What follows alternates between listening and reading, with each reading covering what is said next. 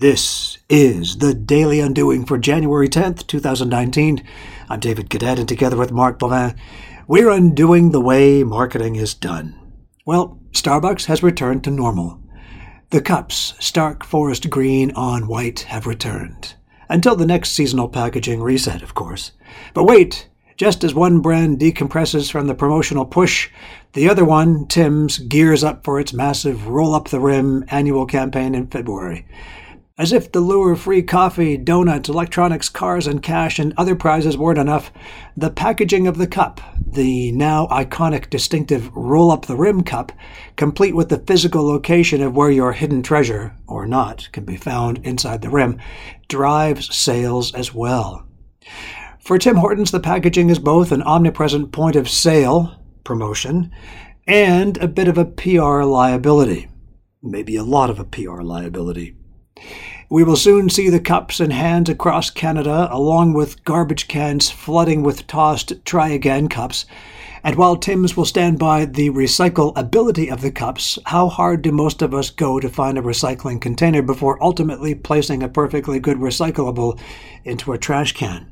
Tim says it continues to look at alternative methods to reduce the environmental impact of Roll Up the Rim, but really, when the contest is named after the activity of consuming and discarding, there aren't many other directions they can go.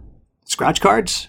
Nope, they thought about it, but it's a chewing of a cup activity, not a scratching of a card activity. That's the thing that distinguishes it from all other consumer-facing product contests, for better or worse.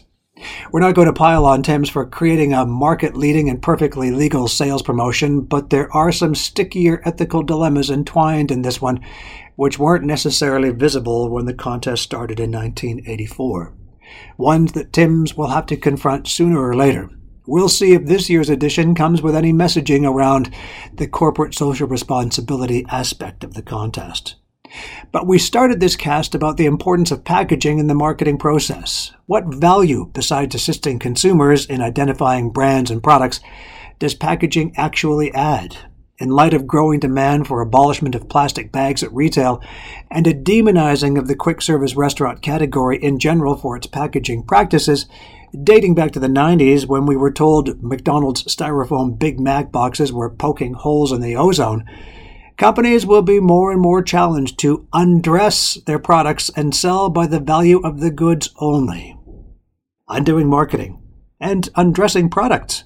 Sticky business challenges discussed here on the Daily Undoing.